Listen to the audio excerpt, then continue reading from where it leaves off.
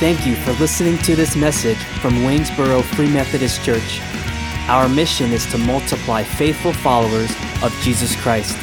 We hope this message helps you along your journey. So 2 Corinthians 5 in your Bibles is where I want you. Ironically enough, I had planned it out a while ago that today was not going to be a full sermon. It's going to be something unique. And what I want to do is I want to start out with where we've been. And when you think about that, you might think, oh, in this series called Mission. No, actually, I'm talking about where we've been all the way back since April, right? I don't know if you can recall, hopefully you do. At the end of April, we preached through what it means to be a follower of Jesus Christ. And we looked at Jesus' invitation in Mark chapter 1, verse 17, where he says, follow me and I will make you become what? Fishers of men. And what we learned from that was that in the process of discipleship, we follow Jesus. And as we're following him, he's shaping us and molding us. Or another word for that was what? Transforming us. He's transforming us for mission. And so for many months now, we've been in this two-part massive series called Transformed for Mission. And the series Transformed kicked off on May 9th. On May 9th, Mother's Day. And for 11 weeks, we explored spiritual growth, spiritual formation. How do we become more like Christ? If you didn't listen to that sermon, it's online on our website, waynesborofm.com/sermons. And then from there, on August 8th, we transitioned to a series called Mission. And we've been in that for 10 weeks now. This is the 11th week where we've gone through God's word and what it has to say about our mission and our values. And in keeping with the tradition of the last 10 weeks, begging your forgiveness for being so persistent and asking you to say it over and over again, we're going to start with our mission. What is our mission? To multiply faithful followers of Jesus Christ. And our values are what? Christ-centered families, intimate communities of discipleship, radical hospitality, vibrant prayer, and cross-cultural mission. No slow claps? Okay. Y'all did well. Yep. Well done. Again, if you missed any of that series, any of those sermons, they're available. waynesborofm.com/sermons. They're available for free. For free. We're wrapping up today this whole series, this whole process, in a short sermonette that I ironically decided to title, Your Mission, Should You Choose to Accept It. Don't worry, I will not be blowing up after I deliver this message. But we're in 2 Corinthians chapter 5, and we're going to start reading in verse 16. We've been here before. And I'm going to tell you today, I'm not doing this text justice. I don't think anybody ever could fully. And I'm just touching on a few points. But let's start reading in verse 16. From now on, then, we do not know anyone from a worldly perspective, even if we have known Christ from a worldly perspective. Yet now we no longer know him in this way. Therefore, if anyone is in Christ, he is a new creation. The old has passed away, and see, the new has come. Everything is from God, who has reconciled us to himself through Christ and has given us the ministry of reconciliation. That is, in Christ, God was reconciling the world to himself, not counting their trespasses against them. And he has committed the message of reconciliation to us. Verse 20, therefore, we are ambassadors for Christ, since God is making his appeal through us. We plead on Christ's behalf, be reconciled to God. He made the one who did not know sin to be sin for us, so that in him we might become the righteousness of God. This is the word of the Lord. Thanks be to God. Guys, we got first, it's like almost two-parted in this, right? We see this starting off, right off the bat, about how we've been made new, how we've been transformed, how we are new creatures with a new identity, with a new heart, with a new purpose, a new mission, a new everything about us, a new nature, new desires. You're not caught or trapped in the old ways. You have been brought into the new. Amen? Then we get to verse 18. Let me read that for you again. Everything is from God, who has reconciled us to himself through Christ and has given us the ministry of reconciliation.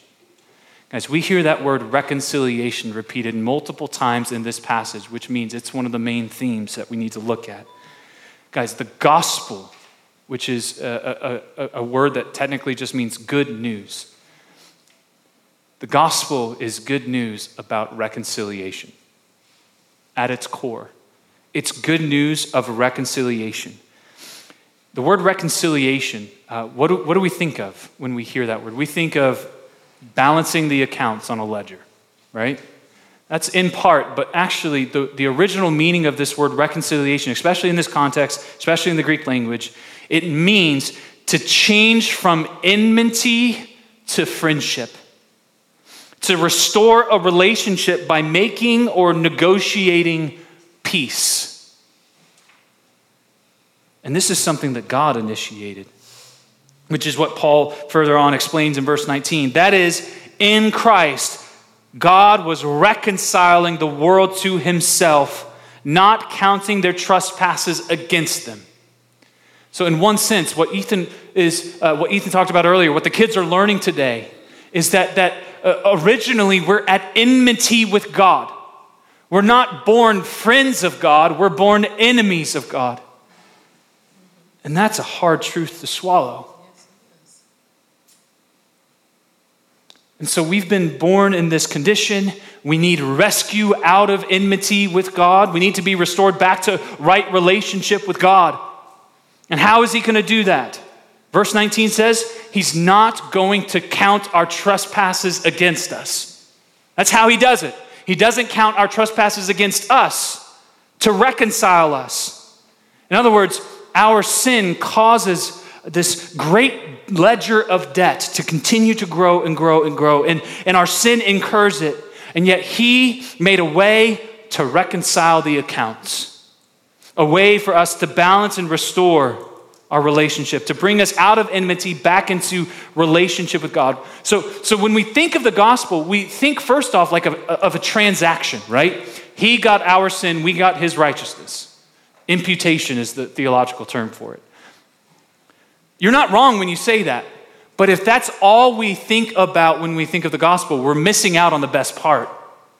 That transaction happened so that we could be back in reconciliation with God. Enmity no more, friends of God, yes. That relationship status changes.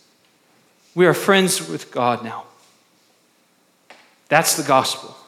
Yes. And here's what's so crazy though. In light of this concept of reconciliation, Paul speaks to those who have been reconciled by faith in Christ. He speaks to those specifically when he says in verse 18 that we are entrusted. We are entrusted. Can you say that with me? 1, 2, 3. We are entrusted. Look at verse 18.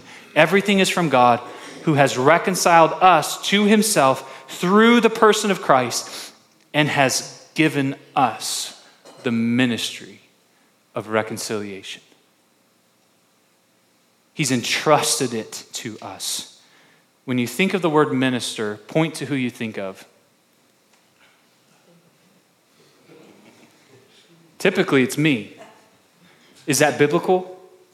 No. Who are ministers of the gospel? I don't have enough fingers. It's all of us. The word minister actually more accurately means servant. And the word ministry more accurately means service. Now, we're not talking like an auto tune-up over at Valvoline where Austin can fix your oil problems. No, we're talking about I see your needs and I'm going to submit myself to your needs and serve them. So we who have been reconciled back to God, every single one of us who are in Christ, have been given, we've been entrusted with the service of reconciliation, with the ministry of reconciliation. And look at how Paul describes that in verse 20. He says, therefore we are, that's a fun word, isn't it? Ambassadors. We are ambassadors for Christ, since God is making his appeal through us. You know what would be a good church name? The Embassy. Technically, that's what we are. We're an embassy of heaven. And we each are ambassadors. An ambassador is one who represents the authority and will of another at its basic. And in this case, we represent God's desire to reconcile the world back to himself. We get to communicate that. We get to represent that to the world. He's entrusted that to us, the ministry of reconciling people back to God. We have that. That's ours. We've been entrusted with it. Why on earth God would decide to, in the infinitude of his character, say, yeah, I want to use them. I know I could do it much better than they can. They're going to stumble along the way, but goodness, I'd rather use them. I don't have the answer for why, but all I know is we've been entrusted with it. Not only have we been entrusted, not only are we entrusted, but we are also equipped. Can you say equipped for me? 1, 2, 3. Equipped. Look at verse 19. That is, in Christ, God was reconciling the world to himself, not counting their trespasses against them. That's the gospel. And he has committed the message of reconciliation to us. So we've been entrusted with the service, with the ministry of reconciliation. And not only that, but he said, hey, here's all you need for it. You've got all you need. You're a well-equipped people. Not poop. I don't know why I said poop. You're a well-equipped people. You're never going to hear that come out of my mouth again. We've been equipped with the message of reconciliation. If you guys can remember Romans 10 last week, we talked about it. He says, this message is near to you. It's in your mouth and in your heart. The message of faith that we proclaim is this, that if you confess with your mouth that Jesus is Lord and believe in your heart that God raised him from the dead, you will be saved. Saved out of enmity with God, rescued from that into friendship with God. And then he goes on, last week we talked about how can people enjoy friendship with God? How can people call on the name of Jesus if they don't hear the message of reconciliation?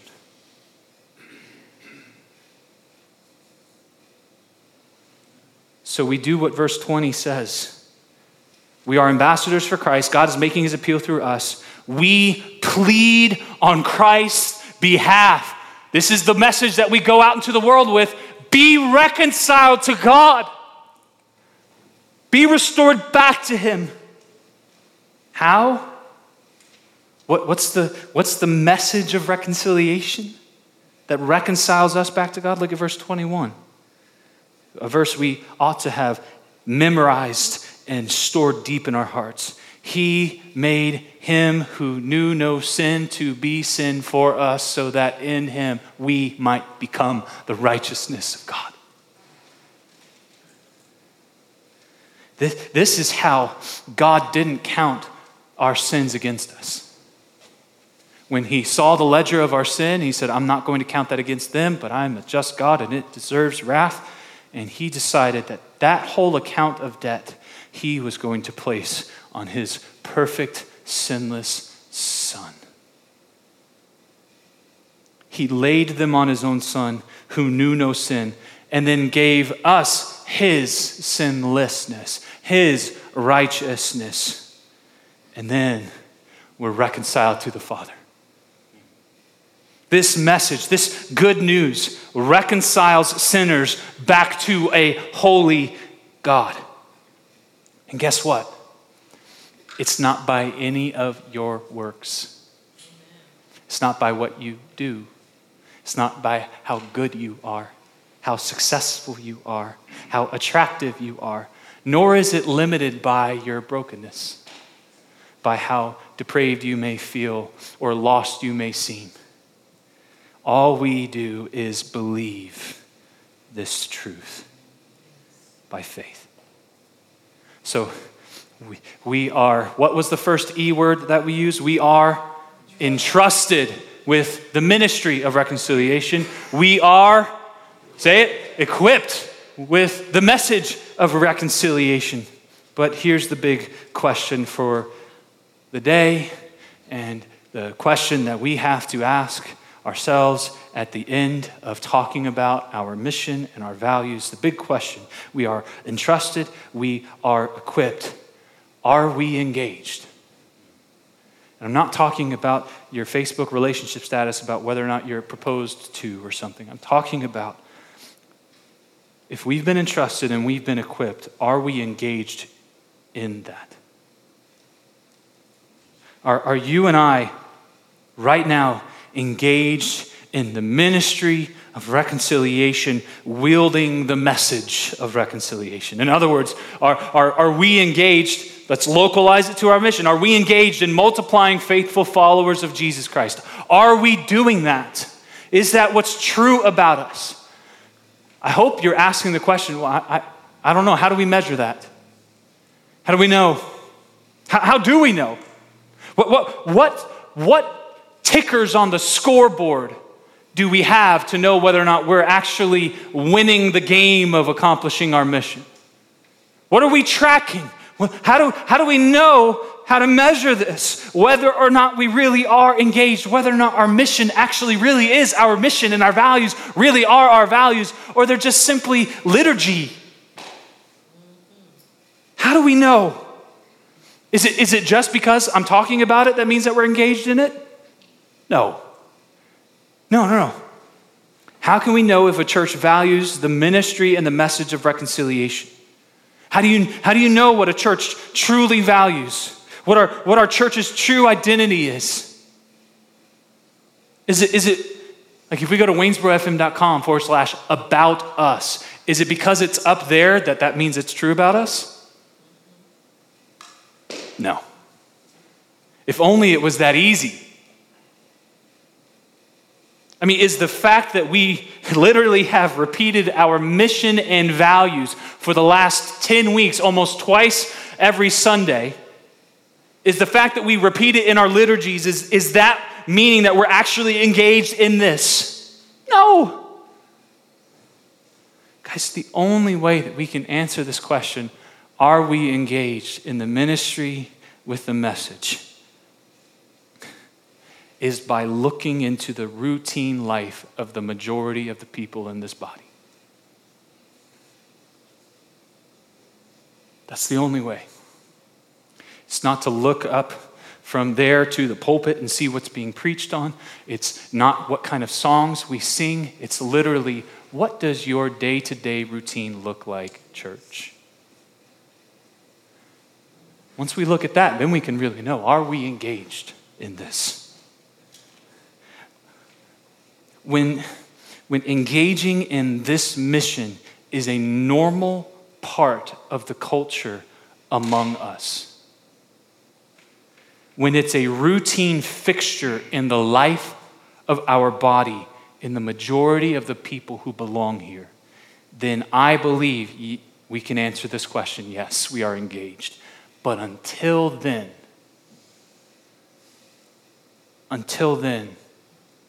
I don't know how to say it other than I don't know if it's really our mission and our values, other than just hearsay and talk. Until it's true about the nature of this church, not just the language. Our mission to multiply faithful followers of Jesus Christ by holding dearly the values of Christ-centered families, intimate communities of discipleship, radical hospitality, vibrant prayer, and cross-cultural mission. It will only really, truly be our mission and our values when I can look out into the body, when Jesus can look out into the body of our church and say, yeah, most of the people there, they're living this. They're really cherishing this. Friends, we cannot commend to the world what we do not cherish. We don't. We just don't. We commend the things that we cherish.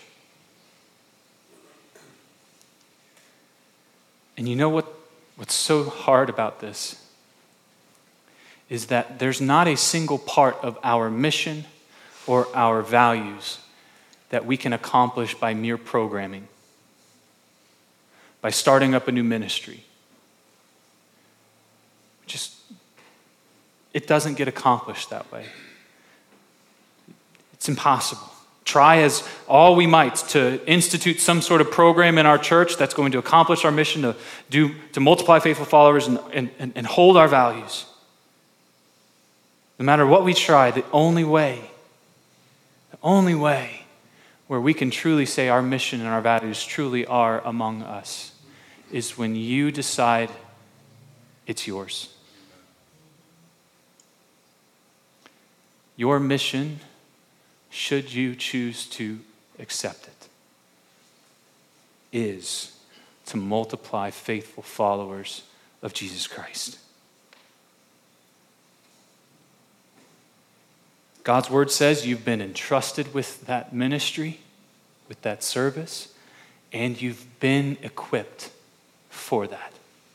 You have all that you need to be a part of the mission. You're not lacking anything right now. You've been entrusted, you've been equipped. But church, are you engaged? I think it would be appropriate for me to answer in part, yeah, I think we are. And I don't think it does well for you to hear that from me, because I might have ulterior motives to say, yeah, we're a great church accomplishing our mission. Just come and be a part of us, right? No, actually, you know how we can do this is we can look into the life of our body and say, hey, how are you doing this? And so that's what we're going to do right now. I asked a few people that I believe are uniquely contributing to the mission of our church to come up and share a little bit about what they're doing. So at this time, I would love to have Joseph Gibson. I'd love to have Austin McClanahan, Debbie Pierce, Janet Hankey, and Dave Simpson. Come on up. And what we're going to do now is I'm just going to have a brief interview session with them, asking them a few questions to show you not only that we are, but also give you some ideas on how you can be engaged too. So we're going to start with Sir Joseph the Gallant. If you'd come forward, sir. This is Joseph Gibson, and this is yours. Tell everybody what you do for a living. I'm an adjunct professor at Liberty University. And what do you teach? Primarily introduction to college-level research and philosophy. What is your education specifically in? Your training? And your heart's raging desire? Philosophy and theology. It's the good stuff. So, Joseph, when it comes to Christ-centered families, how are you engaging in the mission of this church by living out the value of Christ-centered families in your own home? It's a difficult question to answer shortly. A large part of it is sustained and intentional focus on Jesus. Yeah. Jesus, his teachings, and Jesus himself. As parents, Abby and I, we really need to have that in our lives if we're going to lead our children. And so part of that is us partnering together and giving each other time to have time set aside where we can intentionally and deliberately, with a decent bit of time, focus on Jesus and his teaching and develop that relationship. And children are natural disciples. They do what you do. They learn from you how to be like you. And so that personal relationship with Jesus And learning from him how to be like him is just incredibly important. And that aspect of living that out and teaching it to them. There's both of those things that are like interwoven with each other. And I thought I'd maybe give like 2 or 3 examples. The one example is like almost all parents, Abby and I are not perfect and we stumble. What? I say almost all because there's one parent, there's one father who is perfect. And one of the things that I've noticed is usually when Abby and I have made a mistake or done something wrong, usually the children have done something wrong as well. They've been misbehaving and we have responded with anger or with impatience from that. And so there's usually a situation in which love and forgiveness is needed from both parties. And I think one of the things that I've really tried to do is focus on apologizing and asking forgiveness from my children.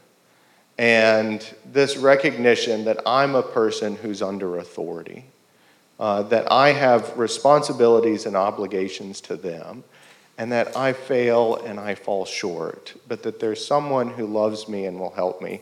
And the children, bless their just amazing sweethearts, they always respond with forgiveness. And I think every time that I've done that, they've also asked for forgiveness for what they've done. And that living it out, that living out love and forgiveness, that opens the door for that teaching as well, for saying, you know what, kids, this is what Jesus does with us. He forgives us. He puts it aside like we never sinned, and he is happy to like join in relationship with us. And the other one that I thought is, sometimes the kids do wrong, and they need to be taught that what they're doing is harmful to themselves and to others, and that it's wrong. And so they need to be disciplined. But a challenge for me as a parent is teaching them, what you're doing is wrong, and you need to be disciplined for this, but that does not affect my love for you, my relationship with you. And so there's been times where I've had Joanna, our oldest daughter, something sit in timeout. And so it's like, you need to sit in timeout. And I'll go and sit on the floor next to her in timeout as a way of saying, look, what you did is wrong, and you have to understand that. But I love you, and I will be here with you. Even when you've made a mistake, even when you've done something wrong, even when you're facing the repercussions of that, I love you and I will be with you. And this does not change our relationship with each other. And so I think those were 2 examples. I don't know if I'm at my time limit. If you feel like you need to say more, this is your witness, man. I think I had one other example. Oh, you came with notes. Yeah. Go figure. Oh, yeah. Yeah, so the other thing that I said was about language. One thing that I've really tried to emphasize is never, ever, ever calling them a bad child. Never calling them a bad girl. And saying, you are a good girl. You are loved, but what you did was wrong. And I think it can be easy to lash out and to try and attack other people and to devalue them and to say, you are bad, you are wrong, you are this, you are that. And I think that that's one of the, it's a very prevalent and damaging lie, right? God loves you. God accepts you. While we were still sinners, God died for us. God sent his son into a broken and hurting world filled with sinners so that he could condemn the world? No, so that he could save the world because he loves the world. And so part of that is learning that you are loved and you are valued, despite what you have done wrong, but despite your shortcomings. And I think as a parent, learning to change your language and never saying, you're a bad girl, you're this, you're that, but saying, you are a good girl, you are valuable, you are loved, mommy and daddy care about you deeply. But what you did was wrong. And it's because we love you, it's because we care about you, that we don't want to see you doing these bad things. And so I think there again, that like the way that you interact with your children, your behavior towards them and your words towards them are ways of saying, how is it that we can look to Christ and say, that's what a father looks like. That's what a child looks like. That's what we're to be like. And as we get ourselves in conformity with him, it changes our relations with our children, and it also helps our children to see what God is like and to direct their lives towards being like him. Amen. Guys, so I wanted both Joseph and his wife, Abby, up here to share about this, but most of our wives are on a retreat, and we've been surviving by the skin of our teeth these last few months. But I know that Joseph and Abby would be more than willing to talk to anybody who wants to engage in the mission of multiplying faithful followers of Jesus Christ in their own homes by centering the home on Christ. So if you want to meet with him after, I know that he would. I'm speaking for. Yep, okay. Awesome. I might have two girls climbing on top. Good luck to you. Thank you, Joseph. Austin, if you'd come forward now. So Austin, this is Austin McClanahan. Let me ask you this first. How long ago did you give your life to Jesus? About 4 or 5 years ago. Okay. Yeah. And what do you do for a living? I'm an assistant manager at Valvoline. I basically just work on cars and oil changes, stuff like that. All right. Yeah. Go see him. I get you a discount. So, Family discount. family, I like it. So let me ask you this. What's one thing that you're doing to engage in the mission by living out the value of intimate communities of discipleship? Yeah, so at my job, there's a high volume of people that come in. And I always, classic, hey, how are you doing today? And, 95% of people just say, I'm good. And that's good. But every once in a while, you'll see somebody struggling. You'll see somebody say, you know what, I'm just having a really rough day. I'm having a tough week. I've had people that have lost their husbands a month ago, and they don't know how to do anything with their car coming in and just pouring into this. And, it saddens me before I got saved. People would say that. I would just say, okay. And I didn't know what to say to these people. It's like I wasn't expecting you to actually tell me how you're doing. But now that I've been saved, I've seen how Christ has provided moments in my life where he's providing people in these positions where he wants me to be intimate with them. He wants me to see how they're doing, what's going on. And a lot of the times it's usually things that I've struggled with myself or just something that I can see Christ is ready to pour into them. And not being afraid to dive in, not just throwing Bible verses at them, but just being intimate with them, loving them the way Jesus wants us to love them. Putting myself aside, putting my ego, my fear of being embarrassed in front of them, putting that aside and letting Christ thrive in that moment. Letting Christ be at the center of that. And it's just simple as just being there with them, comforting them, loving on them in any way possible. And it's gotten to a point where I now have 8 or 10 people that I talk to regular basis. I meet with them and we're discipling with each other. Not Austin, pulling them in, but Christ being so involved with our relationship with each other that we can be intimate, that we can live life together and build each other up through Christ. And it's blown my mind the way it's seen God's work, and just at my job where I spend 10 hours, and most of the time I'm just, oh gosh, I really want to get to lunch. I'm trying to get home right now. But there's plenty of times where God points my focus and he provides a moment with somebody that he provided for me when I was a wretched sinner and was so lost and didn't have anywhere to go. He provided that for me. And the least I could do is be there and open myself up and be vulnerable to somebody that I've never met in my life. Someone that I've never seen in the community that I live in, but he wants me to be intimate. He wants me to love them the way Jesus wants us to love people. And it's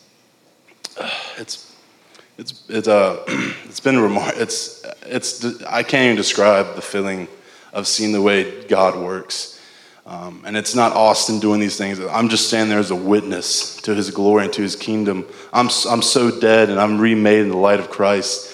So I owe him everything. I owe him every single moment he wants me to have, every moment that he wants to share his glory, every moment he wants me to share his testimony for his glory, not mine. I'm doing it because I owe him everything. He's given me a path. He's given me the light. It's narrow, but he's given it to me. And trust me, I do not deserve it. I do not deserve salvation at all. But he loves me so much that he gives me that. And it's up to me to share that same testimony, to share that glory to anybody so I can live with them, to be intimate in the community of discipleship. Absolutely. And it's powerful and just amazing. God's so good. So, let me ask you this question. Are you currently in any kind of relationship where, so it sounds like you're engaging in the mission outwardly that way. Is there any relationship where you're being invited into and you're being discipled in an intimate community? Yeah, I mean, you saying like someone discipling me? Mm-hmm. Yeah, definitely. There's, you of course, and then also Bruce Hankey's a big guy that if I feel like I'm struggling with something or I'm just not being faithful or something's hurting me inside, I know I have a couple brothers and mentors I can go to that I know it's not them just putting their opinions in me, but them showing me what Christ has in store for me, showing me what Christ says about the things I'm struggling with. Mm-hmm. And I can't expect myself to disciple somebody if I don't have someone discipling to me. And that all comes from Christ all the way down. And it's beautiful that we don't do this alone. We are a family. We are brothers and sisters. And there's nothing that we're struggling with that we can't go to a brother with or a sister with. But it's just beautiful that we don't have to rely on our own needs, but God's grace upon us for those moments.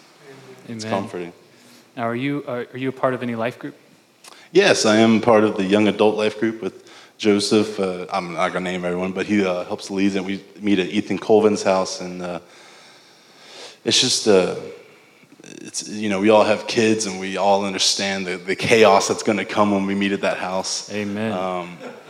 But there is a light in that chaos, which is beautiful. It's nothing better than crying your eyes out for Christ while my son's pulling my hair and smacking me. But I think that life groups, if you're not involved in one right now, definitely look into it, dive into it, because talking about intimacy, it's there. That's where you find it. Church is so beautiful. We get to meet on Sunday and worship and praise, and we talk a little bit before we go. But there's also beautiful church that happens throughout each week that you get to grow closer with people. And when you're really struggling, you just feel even deeper with them to connect, and it's beautiful. Awesome. Beautiful. Praise God. Yeah. Thanks for sharing, man. I appreciate it. Next, it's going to be Debbie. No, actually, Radical Hospitality. Intimate community. Yeah, Radical Hospitality. Janet. See, just takes a little bit to keep up, right? Janet Hankey. Janet, I know that you are enjoying retirement. Yes. What did you do as a career? I was a middle school teacher for 21 years, and then when I moved down here, I taught weekday religious education for 6 years. Cool. Awesome. Now, when it comes to the value of radical hospitality, how are you living that out and and engaging in our mission here? I think, well, first of all, I believe that God is the example of hospitality, that he made this world and he invited us to live in it. And so Jesus was an example, and following the example of Jesus and hospitality, Jesus was a good Samaritan who helped the person who was wounded and took them to a place so they could have safety and be cared for. And I think about Jesus, when the disciples were out in the boat, he's the one who was cooking the fire and making them. So he made the bread, he made the fish and he made the bread. I just think that he's our example of hospitality. And everything that we have comes from him, since he put us here. So everything we have is not ours, it's his. So I think that when you realize that, you start thinking about how God can use you. And when you're retired, it's a little different than when you're out and about. And so every place we've lived, we've kind of said, God, this is your house. And we want to share and be an instrument of whatever you desire us to be. And so in the past, we've invited people who are in jail and get out, or have drug problems and get out. So eventually people that we know that we are open to that. Now, we don't always say yes, but we're open, and they might come to us and ask, would you take my niece in? She just got out of jail, or my neighbor is struggling with drugs or something else. And so right now, an easy one is that if people in the area know that we have an extra place for them to stay, we've said out loud, anybody who's going to a funeral or going to a wedding, and then people from out of state, they can come and we'll let them stay at our house because hotels are expensive. And so we open that up to people. They can come and stay in our home in our basement. We were very fortunate that when we built this house and the last house, we just made the basement an open space, and then we just provided room. We also, up until August of this year, we had a lady who was a school teacher in this area. And then she went to Liberty and taught for a while, and unfortunately she had some really bad things happen to her, and she had no place to live. She lost her job, and so she stayed with us for a year and a half, just to get herself together. And unfortunately, her mental capacities have kept falling further down, so now that she is in a nursing home. Wow. Well, opening up your home to strangers. Sounds literally lover of strangers, hospitality. Sounds... I think the other thing is that hospitality is not entertaining. It's not people coming into your house and saying, look at my nice house, look at how me, it's all about me. That's entertaining. Hospitality means what I have to share, I share because God gave it to me and I want to share it with someone else. And so it releases our hands and lets God kind of pour into us and we can pour into them. And so it's not just inviting in your house. It could be Sunday you might see somebody who's new and you can say, you go to lunch with us, and or invite us back to our house and just show them that we're not perfect, so we'll order pizza or rotisserie chicken, so they're not feeling like this is a perfect meal and we're preparing and making them feel uncomfortable. And remembering that God gave us everything and that we should not expect anything in return, because sometimes our guests don't always respond the way we were hoping they would, but it's God's call. Amen. Well, thank you, Janet. If you guys have any questions about that, I mean, obviously with Austin and with Janet about radical hospitality, discipleship, please talk to them as well. I'm sure they would be glad to serve you. Thank you, Janet. Debbie. So, Debbie, hello. What do you do for a living? All right, I'm a registered nurse at Augusta Health, and in the past, I'm also a public school teacher, art and English. I'd also taught college, and I'm starting my own business in art. Ooh. And yeah, so I'm excited about that. Cool. Well, praise God for that. So let me ask you this. What is one thing that you're doing to engage in the mission by living out the value of vibrant prayer? Okay. So I brought my notes because Good. you said keep it down to bare minimum here. Yeah, we've blown that out the window. I'm trying to be a good teacher. Yeah. To get back to basics, I'm a widow of 10 years. Yeah, you're on. Just keep it up here. Okay. I'm a widow of 10 years. Back when my husband passed away, I had a choice of drawing closer to God or, just going off and doing my own thing. So the way I see prayer is just a relationship. I made a choice to make a relationship with the Lord, and that goes up and down. That's prayer. I'm just talking to him all the time. He's my best father, best friend, best husband. And that's my relationship is first. That's just prayer. That's just talking. Things I need, things I'm happy about, things that I need help with my kids. Back in that time, they were growing up, 4 boys with no dad. And so I just desperately clung to the Lord in prayer. And then as, you get filled up, you want to give out. And prayer giving out is awesome. God, I wrote down 2 verses that I can't see right now. My verses are 1 Thessalonians, I can't say that, 5:17, pray without ceasing. So that is still my focus on prayer. And the second verse I put down was what we were talking about today, 2 Corinthians 5:20. Now we are ambassadors for Christ, as though God were pleading through us. We implore you on Christ's behalf, be reconciled to God. So prayer going out is that being an ambassador. And if I start, talking to the Lord in the morning, what am I going to do today, Lord? What do you want me to do? I'm available. Your availability is really what God wants. He wants your relationship. He wants your availability. And without fail, if I make myself available, God will put people in my path.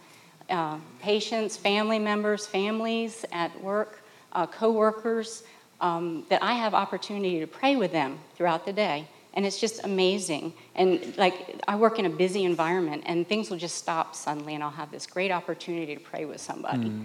So if you're looking, for God's assignment for the day, and it's just a day-by-day thing. It's like Jesus went and talked to the Father in the morning and said, okay, Father, what am I to do today? And before the crowds came, he did that one-on-one prayer. And then throughout the day, I'm sure he was always listening to the Father. What do I do here? Has to draw in the dirt for a little while until he hears what to do.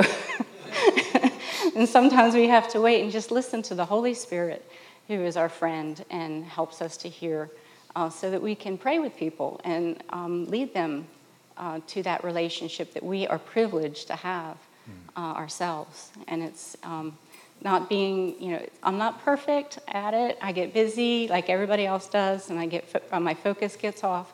And then you hear the Lord gently saying, hey, I have somebody over here, so just pay attention. Amen. Amen. Yeah. If you want to talk to Debbie about that at all, if you want to grow in vibrant prayer, she's somebody I would recommend to talk to. Thank you, Debbie. Last, definitely not least, Sir Dave. Dave, what do you do for a living? Not much. Work down here at a shop on hydraulic equipment for power plants. Okay. And from what I've learned, it's a pretty high intensity it can job. Be, yeah. Okay. So let me ask you this. Mm-hmm. So what's one thing that you're doing to engage in the mission by holding to the value of cross-cultural mission? Okay, so I just need to say one thing about 20-some years ago. Some of us took a cross-cultural trip to Mexico to do some work there. And it was during that trip that the Lord did something in my heart that has remained changed. He did something in my heart on that trip, and it changed my outlook on people. So currently, one of the big things I think is trying to assist the church in Roanoke, who is a Free Methodist church of brothers and sisters from Central Africa. And so there's definitely some cultural differences there. And so trying to be a support there. Yeah. I have some neighbors that are, it's a cross-cultural trip to walk across the yard. And so trying to be the hands and feet of Jesus with my neighbors. I think the one thing that I want to get across is that in our society today, cross-cultural mission is mission. You would literally have to put your head in the sand to not interact with people of different cultures. Right. Just to come to church, thank goodness. Just to go to the store, just to go to the neighborhood, whatever it is, you would have to actively avoid other people to not be involved in cross-cultural relationships. Mission is another issue then, right? Where we want to be aware of the differences in our cultures. But I think what the Lord changed in me, the biggest thing was to value people that are different than me. and to value people that I would have overlooked prior to that. So on a day-to-day basis, there's an intentionality about seeking out people of other cultures that, no matter how we feel about it, the world has come to us. Mm-hmm. And it is such an opportunity to be involved with other cultures and to be able to show love, show people that they value, that they have value, and to offer the hope that Jesus gives. And so it's a great thing. And I just would say one quick thing, that the Free Methodist Church, I know this isn't a plug for the Free, but has embraced this well, I believe. Mm-hmm. So I'm very thankful that God is using the Free Methodist Church in general and ours to engage other cultures. Amen. Amen. If you want, I was going to say, if you guys want to talk with Dave about how to potentially get engaged with cross-cultural mission, I know that he would be somebody to talk to. We will be going to Roanoke soon to help them as soon as we can get some things ironed out. So when that information starts going out and you want to participate, goodness, sign up for it, okay? Can you guys give them a round of applause for coming up and being vulnerable? Thanks, guys. You guys can make that fun.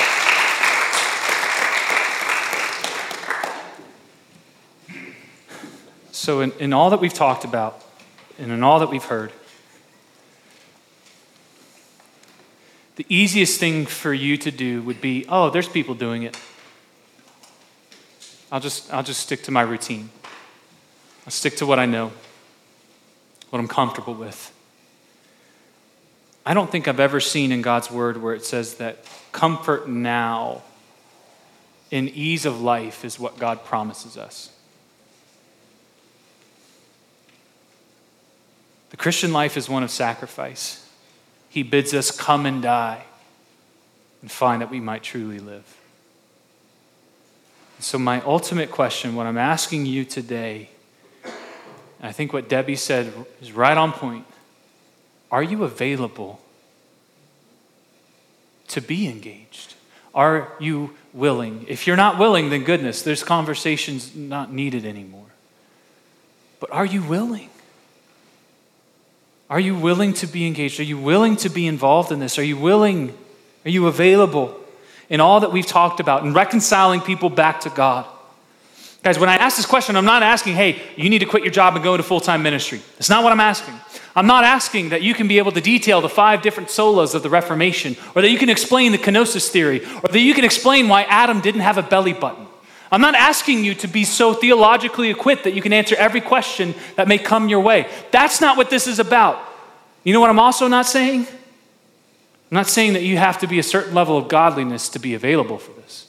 I'm not saying that you have to be mature enough at this level of maturity in order for you to be effective in this. No, every believer, no matter if they were born again this morning, can be leveraged by God for the mission of reconciling people back to Him. You're always valuable in His eyes, and you're always useful, no matter where you are in your walk. Now, it turns out as you grow and as you are transformed, it seems to be more fruitful and effective in the mission. But I'm not getting at that. What I'm simply asking, when I ask, are we engaged? What I'm asking is, are you willing? Are you willing to say, like Isaiah said, when the Lord said, whom shall I send? Who will go for me? What was his response? He said, here am I.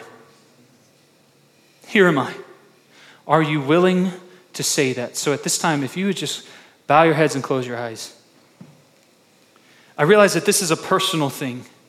And when I ask this question, some of you might not feel ready. Some of you might not feel like you're in a position of life where you can do this. It's okay, I understand. But what I want to ask, sometimes when we make commitments in our hearts, they come to true fruition when we hold ourselves accountable with one another and we're willing to make that commitment to the Lord with our brothers and sisters intimately. So what I want to ask of you this morning So I want to ask if you are willing to be engaged in this mission, if you're willing to accept this mission as your own, would you, with your eyes closed, would you stand? Would you stand if you're willing to engage in this mission of multiplying faithful followers of Jesus Christ? And as you stand, I want to pray a prayer of commissioning over you, that we would agree together. Praise God. We'll work to equip you. We'll work with you to grow in this, but goodness, this starts here and now. We will be a church who multiplies faithful followers of Jesus Christ. Let me pray over you.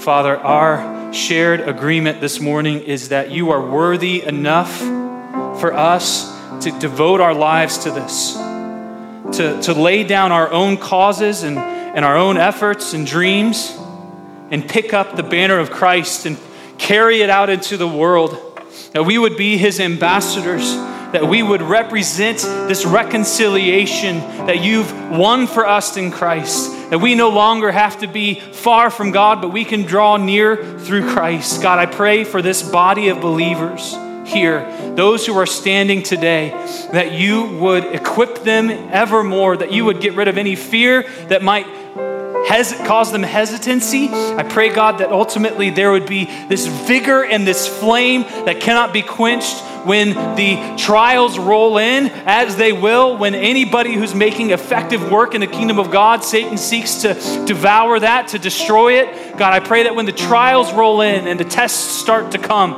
I pray, God, that that flame would not flicker out, but that it would only be purified and enraged. God, I pray that the flame would be within us to multiply faithful followers of Jesus Christ. No matter what it may look like in our lives, no matter how you've gifted us, God, I pray that this body would get to being about the mission that you've given us. You've entrusted us. You've equipped us. We offer ourselves to you that we might be engaged in this. We love you. And we pray all of this in Jesus' name. Amen. We hope this message helps you multiply faithful followers of Jesus Christ. For more information about our church, please visit waynesborofm.com.